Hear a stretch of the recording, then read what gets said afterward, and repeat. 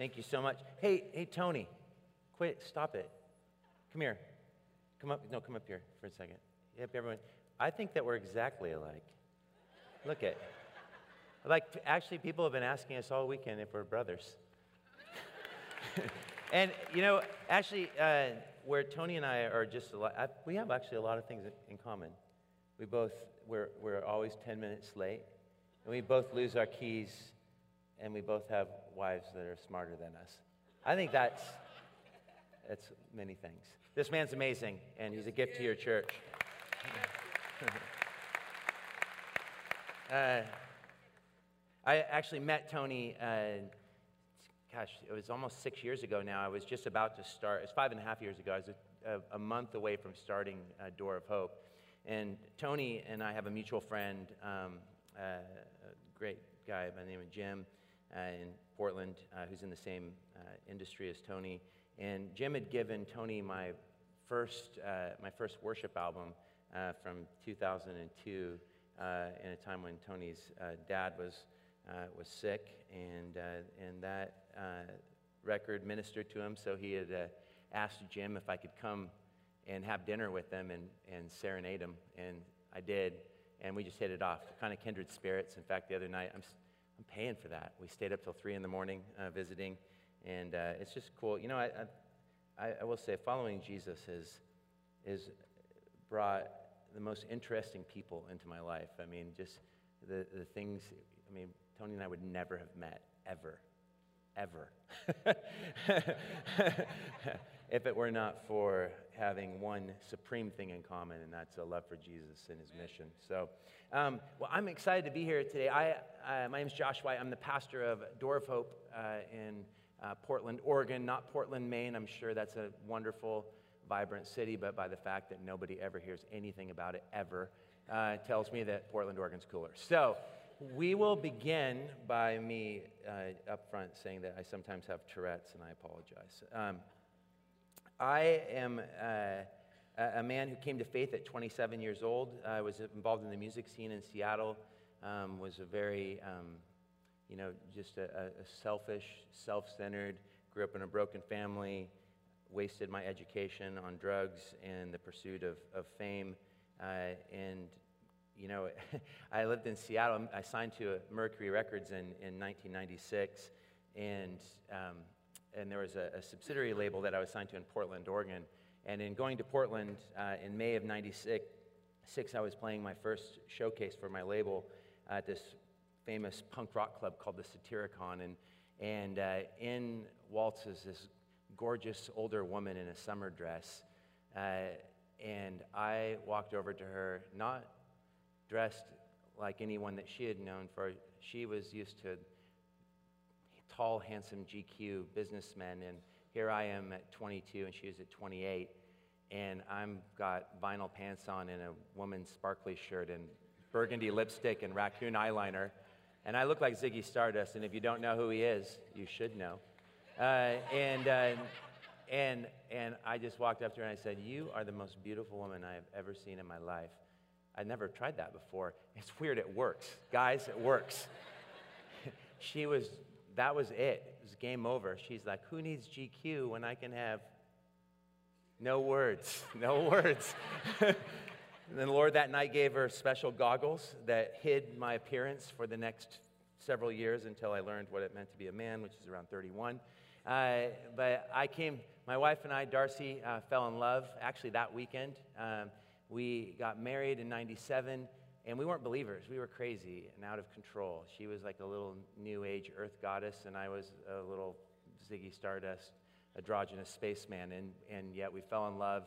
And 2 years after our marriage, something radical happened.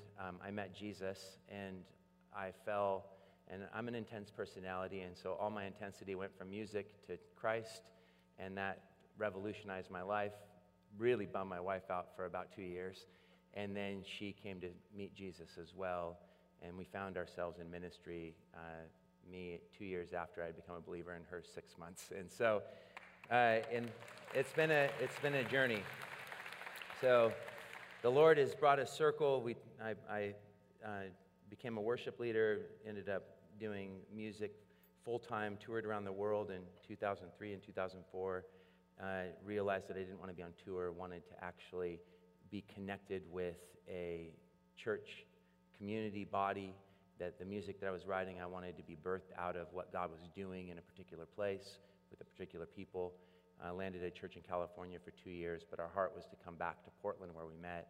And God has put us right in the center of where my wife and I met 18 years ago, and which is the Bohemian capital of the United States. It really is the weirdest place in the world. And we just got subjected to our annual naked bicycle ride that loves to, all 5,000 of them, ride right by my house. And I had to make my daughter go inside, who's 8. So Portland, there's a sticker that says, "Keep Portland weird." I just say, it's just, it's just immature. And if that's what defines cool, then we are extremely cool because we're extremely immature. So Jesus has done a radical work.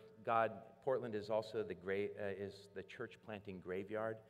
19 out of every 20 church plants fail, and it is a hot spot for church plants. And sadly, most of them go home with their tails between their legs because it is such a unique post-Christian culture.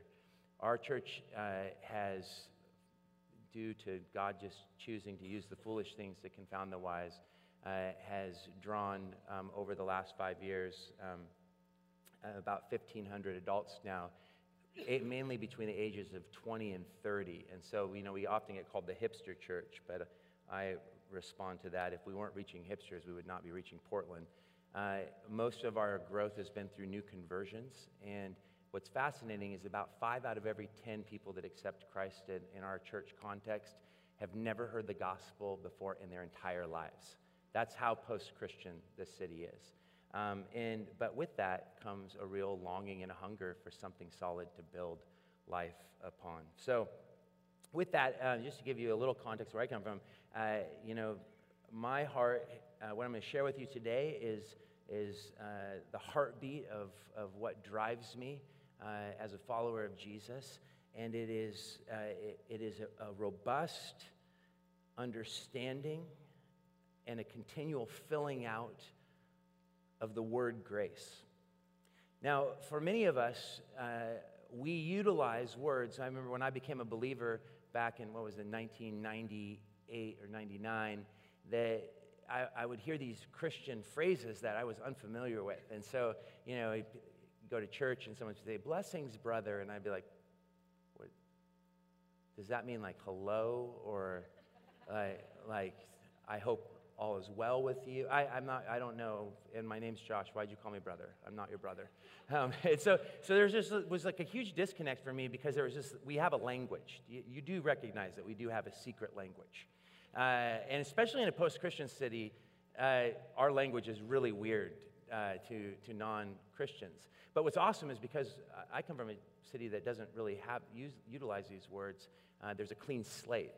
But if you've grown up as a Christian, and Detroit being a part of the Midwest, and there's a strong tradition in touring. I spent a lot of time in the Midwest and South, and most people have some sort of Christian background. At least they've been in contact with it. Whether it's actually changed your life, that's a whole nother conversation. But you're familiar with the vocabulary, and that vocabulary becomes so common that it loses its depth of meaning. And honestly, when we take a look at the words that we use as Christians, and we're really honest with ourselves, we have to ask, do I actually know what it means? So you think about the word grace. If I was to ask one of you in this room to define grace for me, would you feel comfortable doing that? Let's actually give it a try. Oh, I'm just joking. I would never do that to you. Like, oh my, he is so intense. No. But think about grace. When I became a believer, I was given this quippy little phrase by a pastor. Said, "Grace is God's riches at Christ's expense." And I'm like, did you just give me a definition by using the first letter of the word grace? If that actually worked, why doesn't Webster's Dictionary do that with every word? Because it doesn't actually really work. It's clever, and it speaks to some aspects of what grace is. But grace means so much more than that. And honestly, it means so much more by beginning to recognize first and foremost that it's actually summed up in one word. One word. It's summed up in the word Emmanuel. Emmanuel is a word that is given to our Savior, which literally means God with us. 3 words, which even becomes more significant for us today. Because you see, if we cannot define the language by which we use, how then will it actually build up a robust understanding of what it means to live for Jesus and to be a conduit for his mission on earth? And you see, I have been deeply troubled by the fact that so many Christians I meet have written over their heads, as the great English preacher Alan Redpath once said, saved soul and wasted life. And the reason I think that we can waste our lives as followers of Jesus is because we never come to a right understanding of what God actually thinks about us. Because we have a wrong understanding when it comes to what we think about God. Grace is essential to living victoriously in Christ. Now, you have it as your church name. You even have it as your coffee shop, Grace Cafe. And that's great, because I come from Portland and we're a coffee town, but I don't think that does the word justice, honestly. And so we come to this place where we're like, okay, is this word so familiar that I don't understand? Because if we don't understand grace, we will live failed lives as followers of Jesus. I want to explain to you what these 3 words, God with us, actually means. Let me just give you a quick definition. I would say that grace refers to a God who exists neither next to us nor merely above us, but instead he exists with us and for us. I would say that it refers to a God who doesn't sweep our needs, concerns, our lacks, our wants, our problems under the rug, but he takes them up and he makes them his own, and he answers and solves them better than we can know or desire. It means that there is literally no tear too small for God to collect. It means that God cares, is concerned, not just about humanity as a whole, but about each one of you as if you were the only ones to love. You see, when we say God with us, we mean that God has literally chosen to identify himself so fully with his creation that the unchanging God became something that he was not before. And what was that? He became not a trick question, he became a man. He became one of us. The creator of the universe, the eternal God, literally entered into broken humanity. He came to us at our lowest point, our sin. And he identified himself with our brokenness, that he might become the great mediator, the great high priest, our sympathetic high priest who understands our weaknesses, that he might draw us into a place of right understanding once again of what God actually thinks. Athanasius, in writing the Nicene Creed, which I think is the only perfect creed that the church has ever produced, he says, it is for our sake that God became a man. And I could take it further. It is for our sake that he died as a man. And it is for our sake that God, through Jesus, conquered death and rose from the dead as a man. And it is for our sake that Jesus, as a man, will reign in eternity forever. The profoundness of that has to begin to strike a nerve in us, because the only thing that will compel the Christian life is love. And love for us comes out of a right understanding of grace. It comes to us as a gift, without reservations or conditions. It originates out of the depths of who God is in himself, and Jesus is its center. Another way that I think grace can be defined is it is simply God making us receptive for him and himself for us. Isn't that profound? So I want us to dig into this idea of what grace is, because I believe that it'll help us come to a much deeper understanding of what it means to follow Jesus. And there is a psalm that I believe defines grace almost better than any other section of Scripture in the Bible. And it is a well-known psalm. It's Psalm 139. And if you would turn with me in your Bible to Psalm 139, if you have your Bibles. If not, I will read and you can listen. But what we're going to see is that Psalm 139 is broken into what I would say are 6 sections. And the first 3 give us 3 facets of God's grace. And the second 3 give us 3 responses to God's grace. Now, when we think about God's grace, the first thing that we need to know is found here in verses 1 through 6 of Psalm 139. And let me read these verses. It says, "O Lord, you have searched me and known me.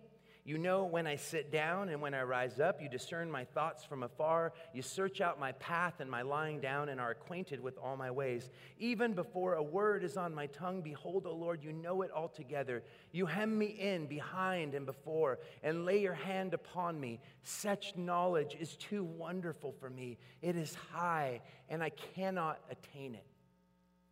Now, theologians have done a great disservice to this psalm by reducing it to what we call the attributes of God. And they will say these first 6 verses have to do with God's omniscience.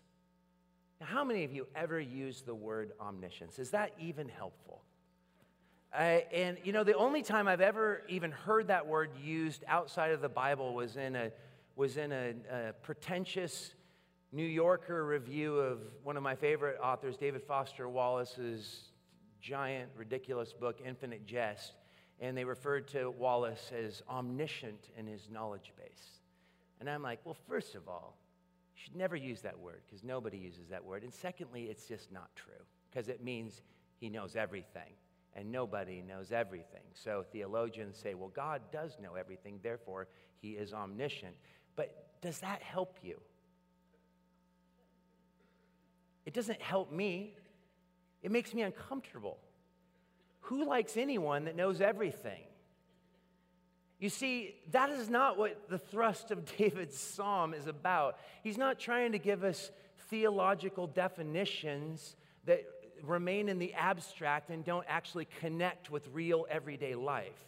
What he is showing us is what intimacy with the living God looks like, and how God defines himself can never be disconnected with what he feels and does for humanity. So it's not about his omniscience. These 6 verses tell us something profound about grace. They tell us this. Grace means, first of all, if you could put it up, grace means I am known. You have it right there in that amazing puffy letter font. Grace means I am known. Like little clouds above you right now. We're like the most untech church on the planet, so I'm like not used to having this amazing benefit of like being able to point up to a big giant screen, and there it is, what I just said. It's magical. People are like, Door of Hope's so authentic. And I'm like, all you really mean by that is that we're lazy. Because we're never prepared for anything. Oh, that makes it real. Grace means I'm known. Look what he says. Lord, you've searched me. You've known me. You know when I sit down and when I rise up. You discern my thoughts from afar. He says something that's a little disturbing. There's this God who actually knows every detail, every facet, every decision, every thought before it even takes action. David says, I recognize this about you, God. You know my path. You know my path. Even before words on my tongue, behold, O Lord, you know it all together. And you're acquainted with all my ways. You hem me in behind him before. Look at this powerful picture of one who protects and understands, who is ultimately concerned. David understood the gospel before the gospel came because he understood the purpose of the scriptures and God's redemptive purposes for humanity, that God created us that we might be in intimate fellowship with him as covenant partners, ruling over his creation under his rule. And I love this. He says, such knowledge, it's too wonderful for me. It's high, I cannot attain it. He's unhinged by this knowledge. Because what David is telling us about God is what God wants us to know about God. And that is, in order to know someone, and when we talk about God, we're not talking about something. We're not talking about an impersonal force or even a personal force that is detached and disinterested from his creation because he is wholly other. No, he is both. There is true that there is a wholly other aspect to God, but he is also immanent. It means that he is closer to you than you are to your own thoughts. In order to fully know anyone, what must we do? If I want to know Tony, I come to Detroit, which by the way, it's a really fascinating city, and I thoroughly enjoyed myself. Sitting with Tony, in order for me to truly know him, I mean, I've met him several times, and our hearts have connected, and he's awesome, but I didn't know him that well. I just thought he was cool and fun and like an Energizer bunny, and I related to that. But I wanted to get to know him, and he wanted to get to know me. And so in order for that exchange to occur, there had to be time invested, and we didn't have a lot of time. So what did? We almost stayed up all night.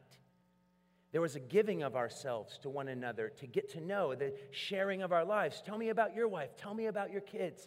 Tell me about your struggles. What's hard about leading a church? I mean, Tony just asked me questions, and then I'd ask him about the church. I want to understand the audience I'm going to preach to. Tell me about Detroit. Give me its history. There was a giving of our minds to one another that we might know each other.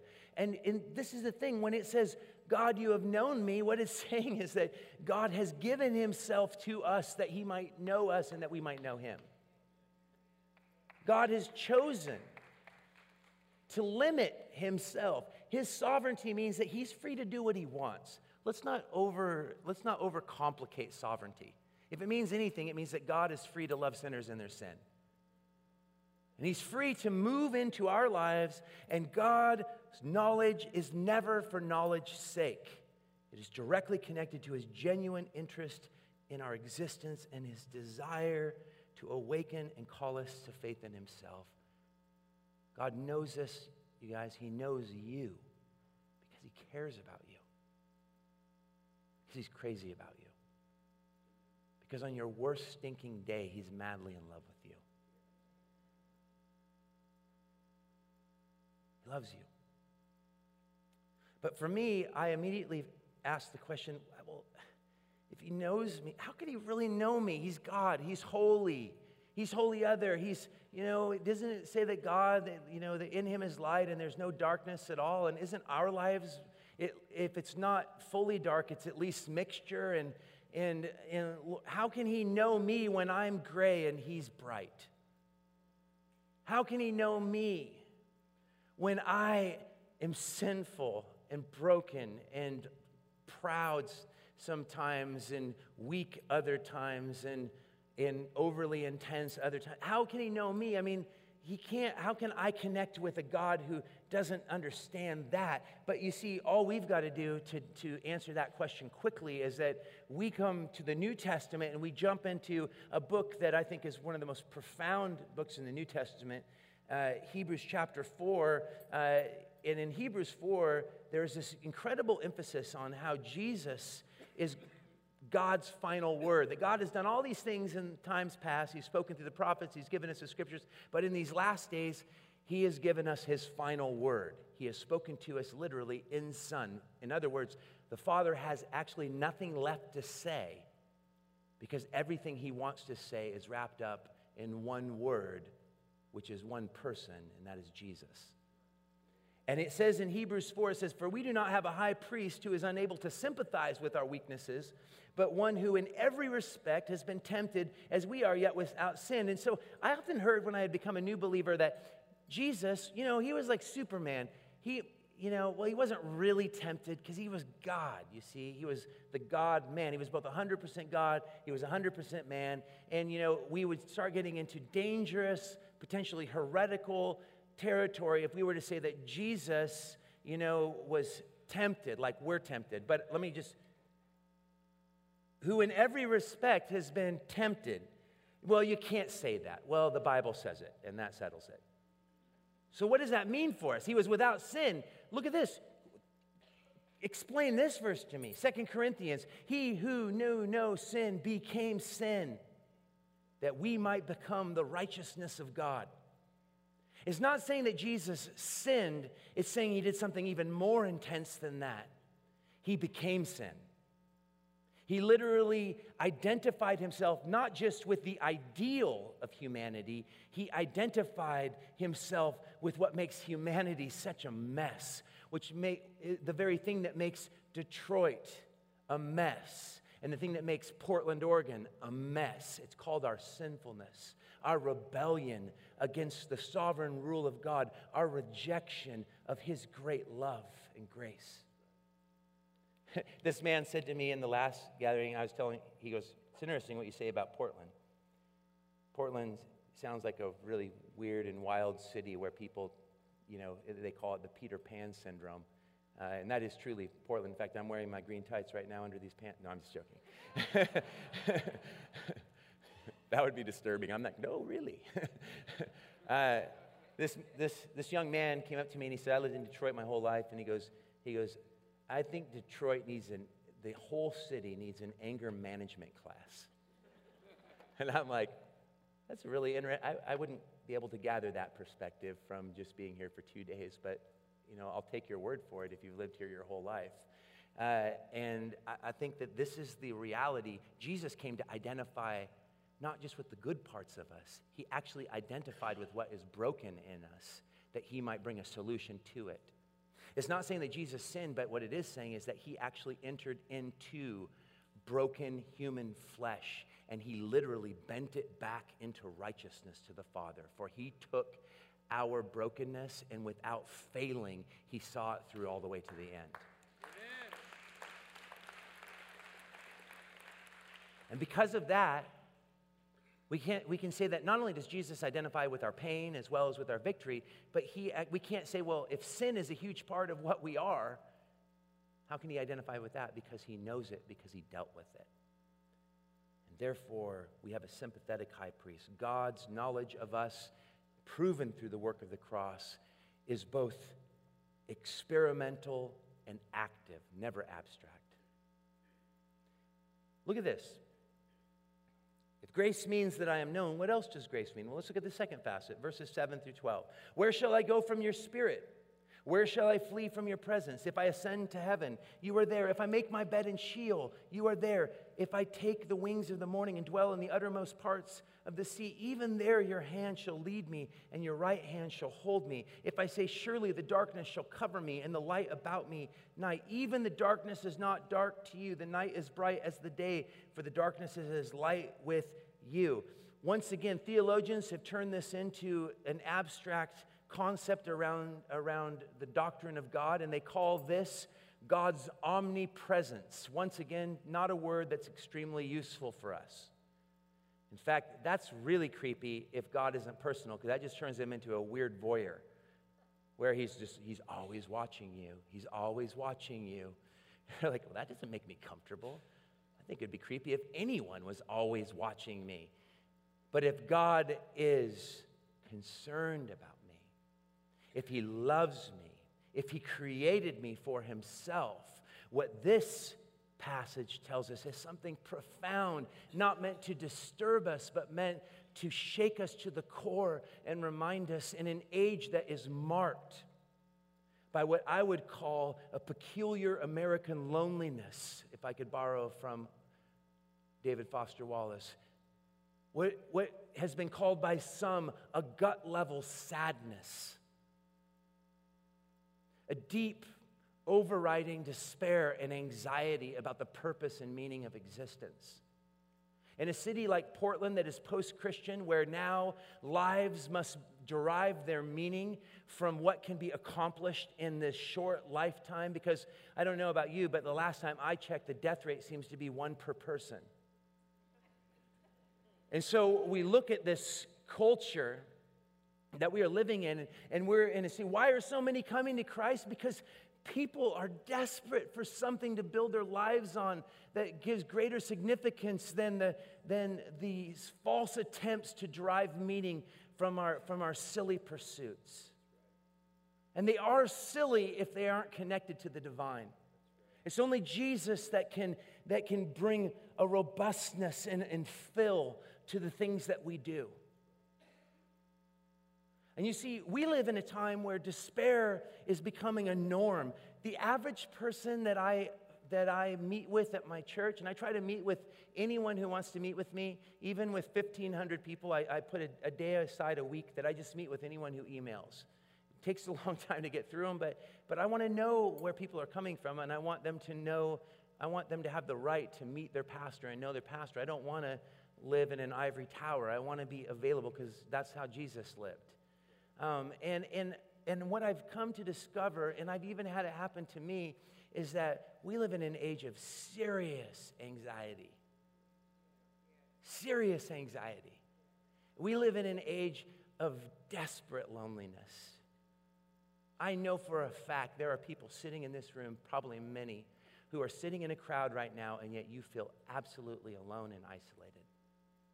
I know that there are some of you here today that have been struggling with anxiety and an anxiousness that plagues you like a mental prison. There are some of you who come in and it's hard for you to get through a day without crying, because that's the world we live in. And so we've got to come to a new plane, a new understanding that we are not alone. Let me tell you something. If Jesus didn't mean what he said when he said, "And lo, I am with you always, even to the end of the age," if that is not actually true, then we are actually silly in even being here today. The availability of the living Christ by his Spirit to the church, to you and I, is the cornerstone of what it means to be a Christian. Christ in you, the hope of glory. A God who is with us and for us. I look at the despair in the age, and when we forget that God is with us, that forces us to draw our significance from what the world has to offer. But here's the terrifying thing. You see, I see this chase, this tangible chase that's before so many, and we all get sucked into it at times, is that we think that if we get to this place in life, then we will be happy. And you see, we're driven by one of the greatest lies that America ever produced, was the pursuit of happiness. It's unbiblical. There's never a promise of happiness. I mean, the only time that happy is used is, "Happy are the poor in spirit, for theirs is the kingdom of heaven. Happy are those who mourn, for they shall be comforted." It's kind of an upside-down principle to happiness. Our happiness, given philosophically to our culture, is the right to move toward personal success, whatever that means. And here's the thing, is that we look at the world, and there are people that we watch, that we lift up and elevate to this supreme place in our lives. They're almost like our cultural gods. Even as Christians, we're almost pantheistic at times in our worship. For our worship is whatever captivates us the most. And we look at our stars, our athletes, and we look at these people that get all the way to the top of human achievement, those who have achieved the praise of the masses. What did Andy Warhol, the artist, once say? There would be a day when everyone would be famous for 15 minutes. We live in that day. Not the me generation, the look at me generation. And we look at the stars who have all that money can buy. And we think, if I could get to where that guy is, or that lady is, then I would be happy. And then we're struck with the horrible news that was so heart-wrenching. One of the stars that many of us have grown up with, watching his films, a man like Robin Williams. who seem to have everything that most of us are trying to get to. And he gets it all, and he says, that's not it. And I don't have anywhere else to go. And so the only place left to go to escape this desperate place that I am in is death itself. And it wrecks us. And you know why it wrecks us? It's not because we care that much about him or his family. It's because it is an offense to what we are pursuing. It's like these people that climb a mountain and we're behind them and we're climbing up the mountain, and there are these people that have gotten to the top and we're down here and we're exhausted and we're like, how did they get up there? And we're like, okay. And they're like, they've made it. And at least they're there. That will inspire us to try to get to where they're at. And there they are. And it's like they get to the top of the mountain and they look over the edge and they yell back down to us, it actually sucks. It sucks up here. And then they just jump off. And then we're like, well, why am I on the mountain then? And I'm tired. And if I go down, there's nothing there. And if I go up, there's nothing there. We need something more significant to build our lives upon.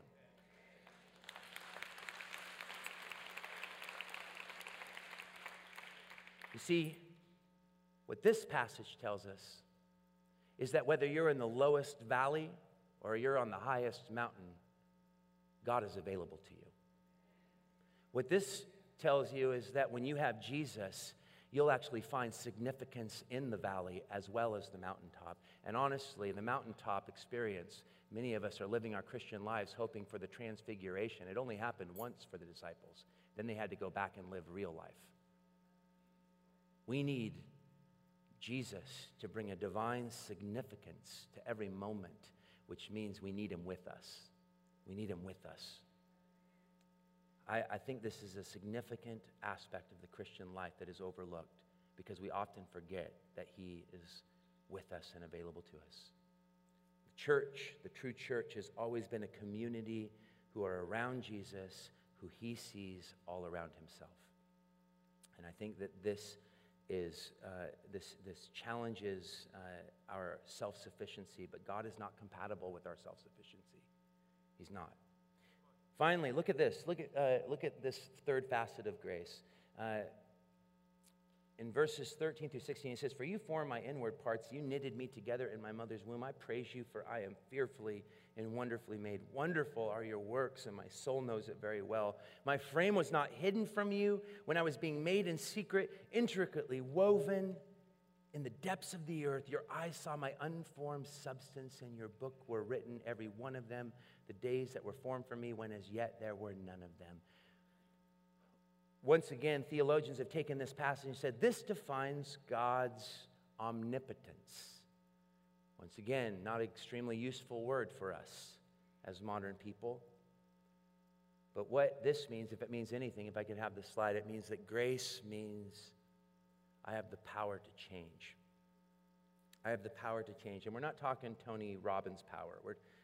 We're not talking your best life now. We're talking about legitimate grace, spirit-infused transformation that gives you the ability to have a certain level of stick-to-itiveness in the Christian life. The ability to enter into what Eugene Peterson calls a long obedience in the same direction, because we need that. That God's ability, because you may think, okay, that's great, Josh. Grace means that God cares about me. Grace means that I'm not alone, but I still don't know how to live. I still don't know how to find Jesus, because you don't know what I'm going through. You don't know. I've been looking for work for months, and I haven't found any. And I don't know how I'm going to pay my bills. You don't know what it means because I've achieved so much, and I'm still not happy. So how is it that I am supposed to come to a place in which I can experience God's presence and that knowledge of his love for me? What does that mean? Because honestly, I still feel separated. I'm not sensing his presence. And the key is to understand that his grace is revealed in his power to create anew. It says, if anyone be in Christ, all things new. Not all things are new. It's stated even more powerfully, all things new. And what Jesus does when we begin to turn to him and say, Lord, I believe that you love me, and I believe that you are with me, but I need your Spirit to actually help me live in a constant state of that knowledge. Let me give you guys an incredibly personal and in many ways painful but extremely life-changing way that I learned this great truth. And I called this message Intersections of Grace because it was derived from this experience exactly a year ago. A man in my church who was one of my dearest friends, I worked out with him all the time, him and his wife, two amazing pediatricians in Portland. They both came to faith at Door of Hope the first month that the church started, and I became close friends with them. We were close in age. They have 3 girls who are 14, 12, and 9. 6 months after Craig came to faith, he went into a seizure on New Year's Eve of 2010, and it was discovered that he had a golf ball-sized tumor in his brain. They removed the tumor, but with that kind of tumor, they give a 1 to 2 year life expectancy. The tumor was removed, but when I go to visit Craig and he comes out of his coma, what's the first thing he does? He makes some joke at me when I walked in, because I used to look like a good Anglo Jesus. I had hair down to here and a beard down to here, which is possibly the reason the church grew. And in fact, he called me Jesus or something when I walked in, and he's like, hey, Jesus. And the nurse walked in, and Craig is so excited to know Jesus, and he's laying under this reality that death is coming, and there is no escaping it. And the nurse walks in, and Craig says with a smile, he's like, hey, this is my pastor. His name's Josh. He looks like Jesus. You need Jesus, and I want him to tell you about him right now. And I'm like, wow, that was really awkward, Craig. She looks like she's really prepared to hear from me right now about Jesus. Thank you so much for that. But the thing is that he said it. He's like, he could say that because he's dying, and for a man with the ability to have a smile on his face and joy in his heart, to be able to look at this woman, and it was so obvious, she wasn't even offended because she could tell that his deep concern was what would be best for her. He wasn't concerned about himself anymore because he knew his time was short, but that people are perishing and hurting and broken. And he remembered what life was like as a successful doctor, but without Christ, and it wasn't worth it again. And I watched Craig fight and battle and survive cancer for 4 years until last summer it claimed his life. And I received a call in July last summer, and from Craig. He could barely talk on the phone. His wife put the phone up to his ear. He was in ICU in Indianapolis. His family's from Indianapolis. They were on vacation, and he had another seizure, and they had already removed the tumor twice, so his brain could not handle any more surgery. And they found that the tumor had grown on the other side now, and they were giving him approximately 4 to 5 weeks to live. And he was crying. And I could barely understand because he could barely talk because his body was so weak, and he just said, I got in broken sentences, Josh, I'm scared. I need you.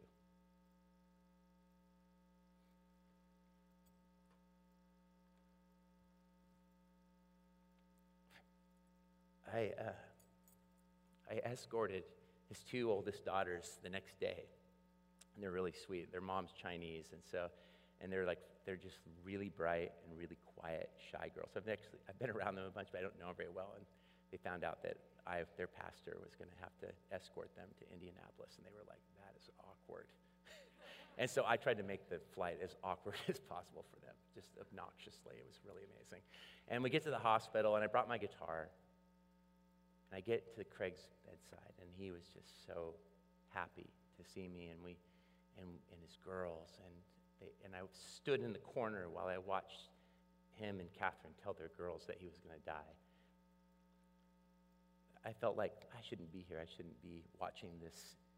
And I realized it just as I was thinking it, I realized that I was watching a sacred moment. I was watching a sacred moment. You see, we've been praying for the big, the mountaintop, Jesus, show your power and your authority and heal our friend. He's so young. You shouldn't take him. He has so much vibrancy. He brings people to the Lord. He cares about Jesus. He's got little girls he's never going to see graduate or he's never going to walk down the aisle. He can't sleep in the same bed with his wife anymore because he has to be changed because he can't even get out of bed. This isn't right. You need to heal him. And in that moment, Jesus quieted my soul and my grumblings and said, you don't understand grace. That's grace.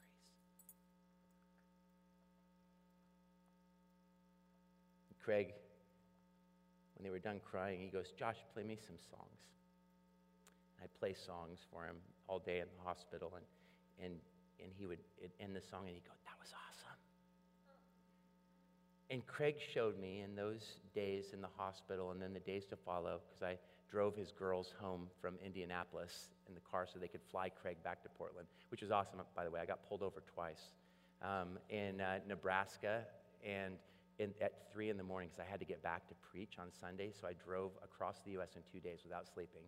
And I get pulled over in Nebraska, and I've got 3 Asian girls in the car with me.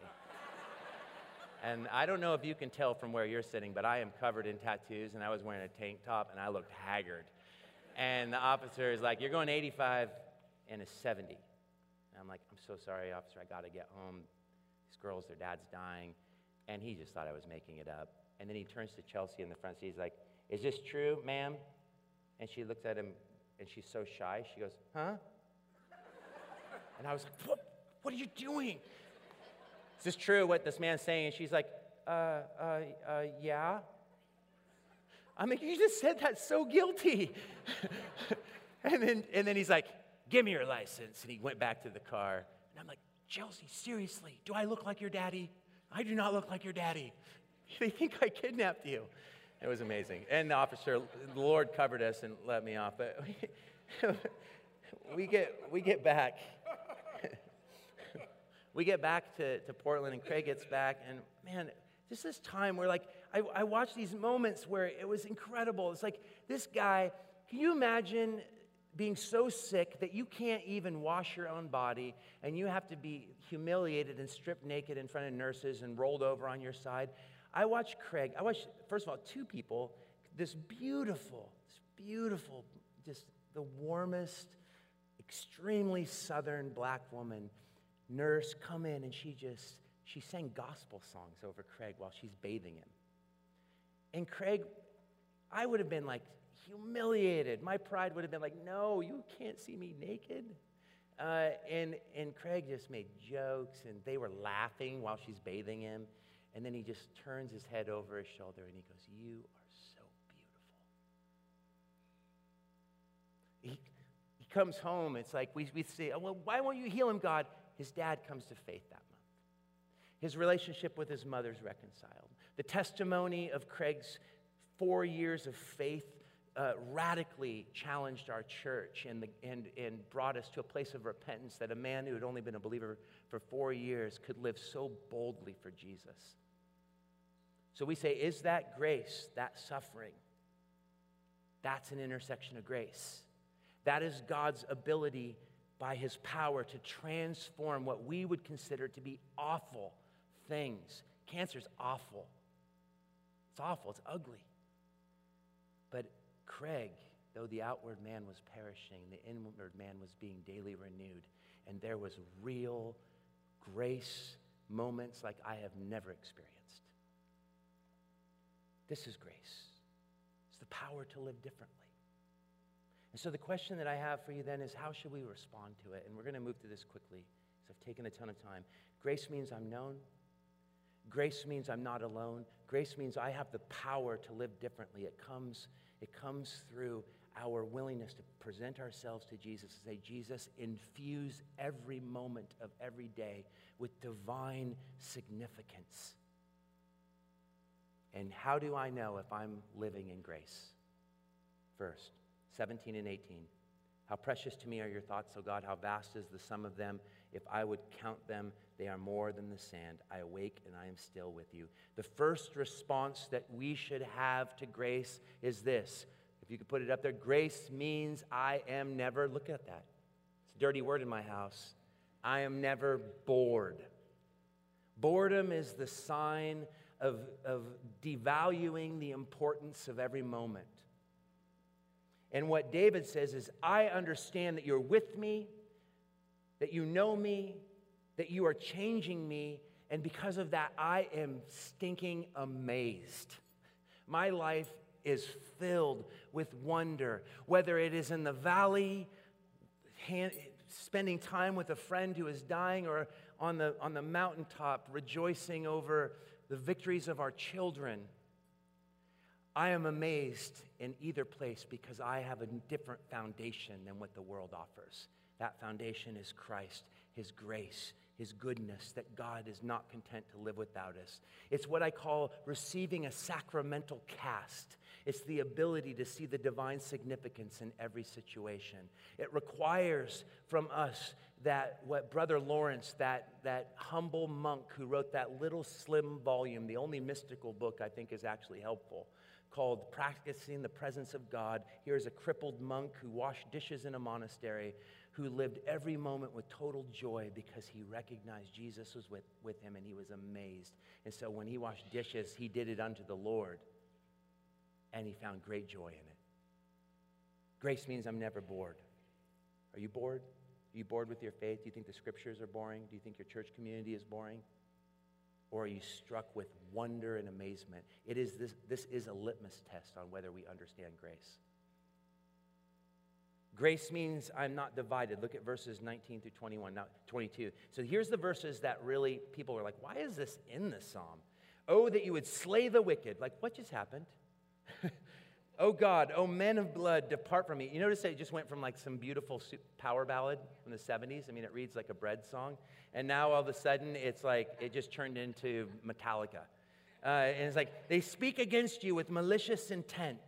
Your enemies take your name in vain. Do I not hate those who hate you, O Lord, and do I not loathe those who rise up against you? I hate them with complete hatred. So funny. I count them my enemies. And we're like, well, Josh, how are you going to draw any significance of grace out of this text without doing scripture torture? No, you don't have to do scripture torture here. First of all, let me just say that for those passages in the Psalms where David's like praising God, and the next one he's like, dash my enemies' babies' heads against rocks. And you're like, that's disgusting and extremely disturbing. Why is that in the Bible? And the reason it's there is that you have to look at how David lived and what he prayed. Because David understood something that we need to learn to understand, because if Detroit truly needs an anger management class, maybe we can learn quite a bit from this verse. And that is, the only safe place to take your anger is to God, not to the person you're angry with. Because David's enemy, his number one enemy, was who? Saul. Was David willing to do anything to Saul? Not a hair. Not a hair. Wouldn't touch him. But he clearly was really mad at him in private. But what it reveals about grace for us, an attitude of grace, is that grace means I'm not divided. What it means, it shows David's utter and absolute loyalty to Yahweh, is that I will live for Him alone. And see, this is challenging for us because we're divided in everything we do. We are constantly trying to live with one foot in heavenly realities and one foot firmly planted in the world, and we don't want to let go of either. It's like, I don't want to go to hell, but I really want to achieve these things. And maybe we could come together, Lord, and co-plan these. Jesus is not interested in a divided heart. In fact, He can do nothing with it. He can only work with broken material. And so we look at this passage and we see a loyalty that is just powerful. It's a willingness, as Paul writes to Timothy, to take hold of the eternal life which we were called, to take hold of it, to fight the good fight, to say, Jesus, you will hold the supreme place in my existence, because only then will all my other interests take their proper place. How divided we are.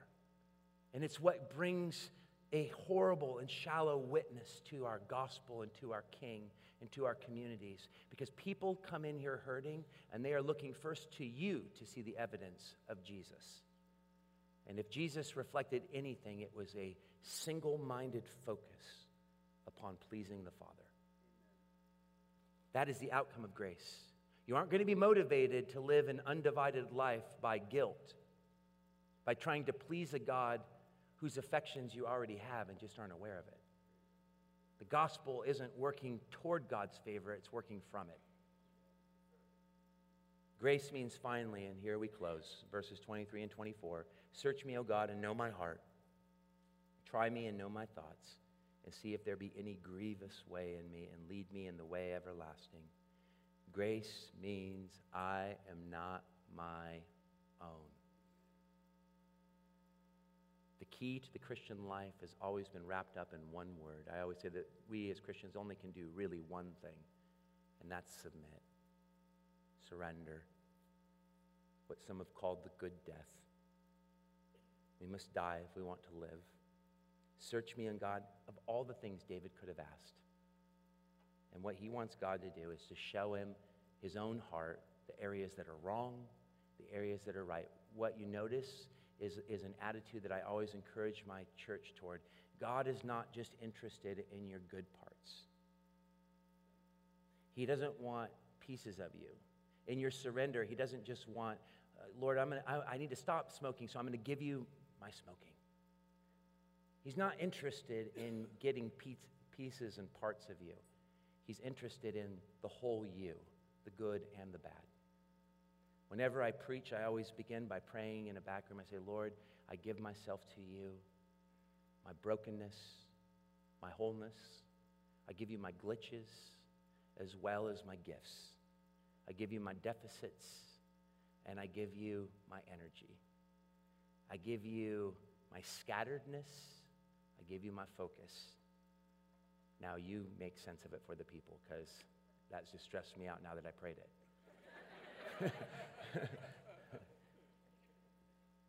Jesus stepped into our midst and he identified himself with us, but he did it by doing the exact opposite of what we do. He did it by refusing to live in independence, but lived on earth in entire dependence upon the Heavenly Father.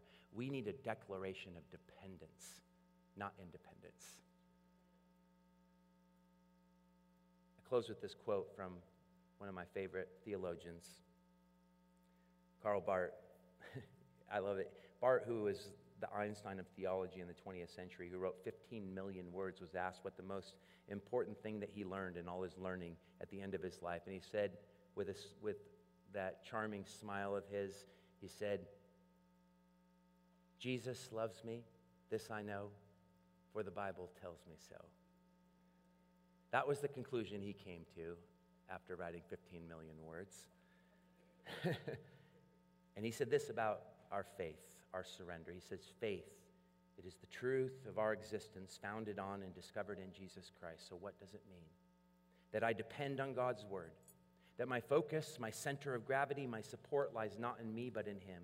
That I let myself be nourished, enlightened, and ruled by him. That I grant him his right over me, over my pride, and also over my humility, over my confidence, and also over my insecurity, over my stupidity, and also over my wisdom. This is faith, that I let Jesus Christ be for me what I am not and cannot be for myself. Grace means I am known. Grace means I am not alone. Grace means I have the power to change. Grace means I am never bored, but am filled with wonder. Grace means I am not divided, but I am loyal to my Savior. And grace means surrender. I lay my life down at your feet, Jesus. Only you can make sense out of the mess that is me. Only he can make sense out of the mess that is us. For you are a community together, called to encourage one another, to grow in an understanding of the name of your very church. May you live up to the name you've been given. That through you, this divided city would find reconciliation, For Carl Perkins once said, it takes a reconciled people to bring reconciliation to a broken place. Let me pray. Lord Jesus, I thank you so much for the gift of the gospel and its power to transform our lives. And Lord, I don't know about my brothers and sisters here, but even when I preach this message, I am convicted by my own neglect of such a great salvation, my own forgetfulness when it comes to your grace, which is so abundantly available. For Jesus, you have called us a royal priesthood. And the priests were told that they had no inheritance in the land, for the Lord their God was their inheritance. And Jesus, may we see ourselves as a royal priesthood, and that the greatest gift you give is yourself. Forgive us for looking for the wrong things to bring satisfaction to our nervous souls. Forgive us, Lord, for our forgetfulness and our inability to remember that which is so readily available. Lord, we seem to look everywhere but up. Help us to look out and up to you to see your love and your power. We give ourselves to you. We present ourselves to you a living sacrifice. And we know, Lord, this is our logical worship. We look out and we pray, Lord, you'd give us your eyes to see our community, our city, our neighborhoods, our families, the way that you see them. And Lord, I pray that as we understand your grace, that we would begin to love one another toward the truth of what we can be in you. And so, Lord, I pray for this place right now, because I know there are some here today who have just simply not been experiencing your presence, who have believed the lie that the enemy planted in our first parents, that, God, you are disinterested, that you are angry, that you're detached, that when we blow it, you're ready to spank us, Lord. We know that your correction comes, but even that comes out of your tremendous love. We know your wrath is real, but we know that your wrath is simply your love violated. And Jesus, I pray that those lies of the enemy would be torn away from minds right now in this place, and that those who need to know that you care about them, you would reveal that truth. And for those who feel alone, I pray that you would show that you are here. Holy Spirit, come in power into this community. Make your presence known. Forgive us for not looking for you. And Lord, empower us from the inside out. Transform us, not through heart restoration, but through heart replacement. For your word promises, I will remove their heart of stone and give them a heart of flesh, your heart. Lord, amaze us. Help us to be loyal. Forgive us for being divided. Lord, we surrender to you. We are not our own. If you're here today and you just need Jesus to touch you, maybe you know him, but you have forgotten what it's like to be in communion with him. You're bored with your faith, with your time in the Word. You're disinterested in your community. You feel disconnected. God seems like a distant memory. I would encourage you, today is the day of salvation. Repentance is a daily act for the Christian life. It's a return. It's a change of direction. I was living this way, now I will live this way. It's a change of mind about who's going to be God in your life, because the greatest tyrant you will ever know is yourself. And we make horrible masters, friends. If you need Jesus, who is the only master that can set us free, whether you know him or don't know him, if you have forgotten him and you are living on a subpar level of what God would have for you, I want to ask you to stand up where you're at right now so I can pray for you. If that's you, just stand up right where you're at.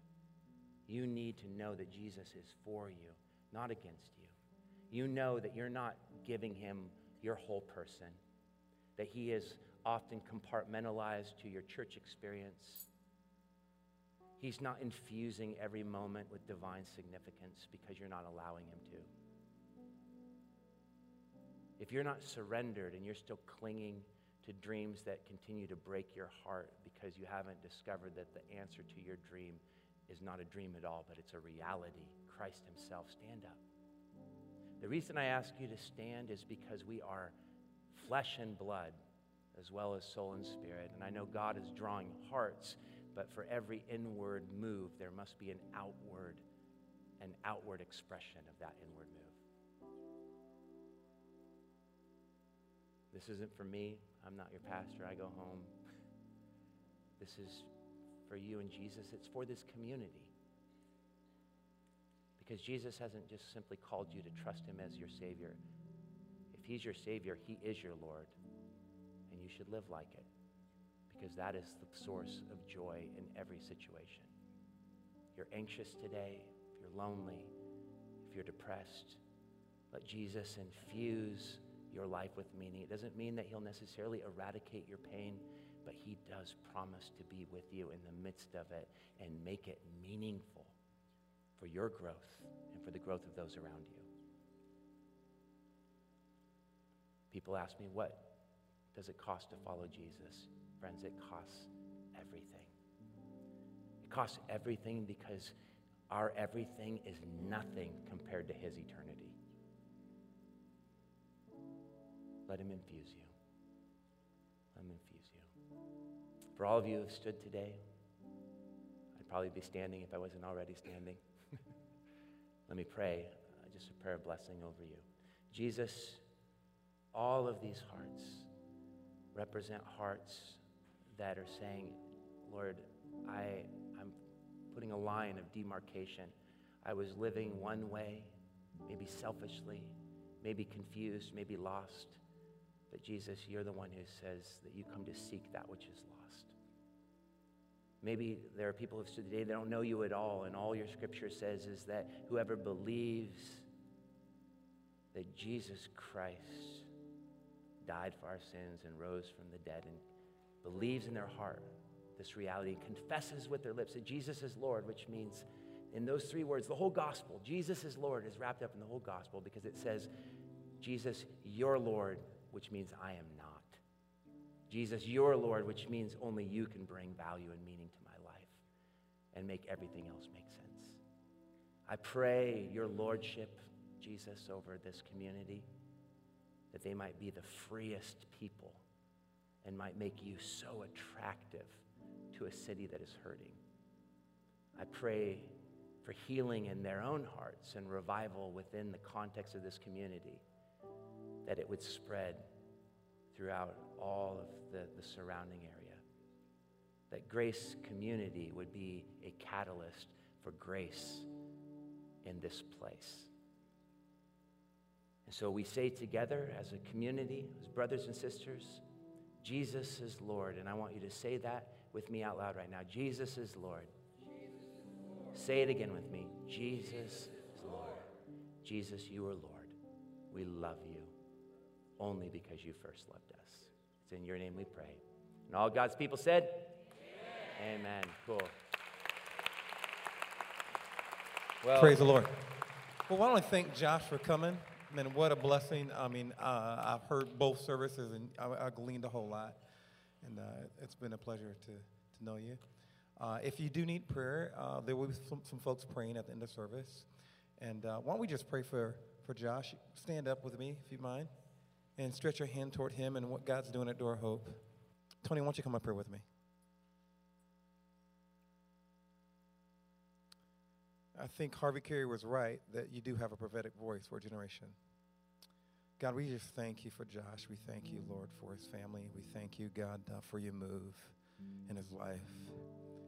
And God, we pray that you would do immeasurably more than he can ever ask, think, or imagine, that you would blow his mind with your favor and your goodness, God. God, I thank you that his voice goes out like fire. I thank you for the prophetic voice that's ushered by your Spirit. God, may all of Portland be changed.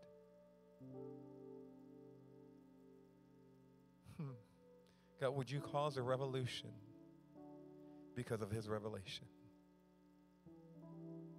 God, we thank you for it right now in the name of Jesus.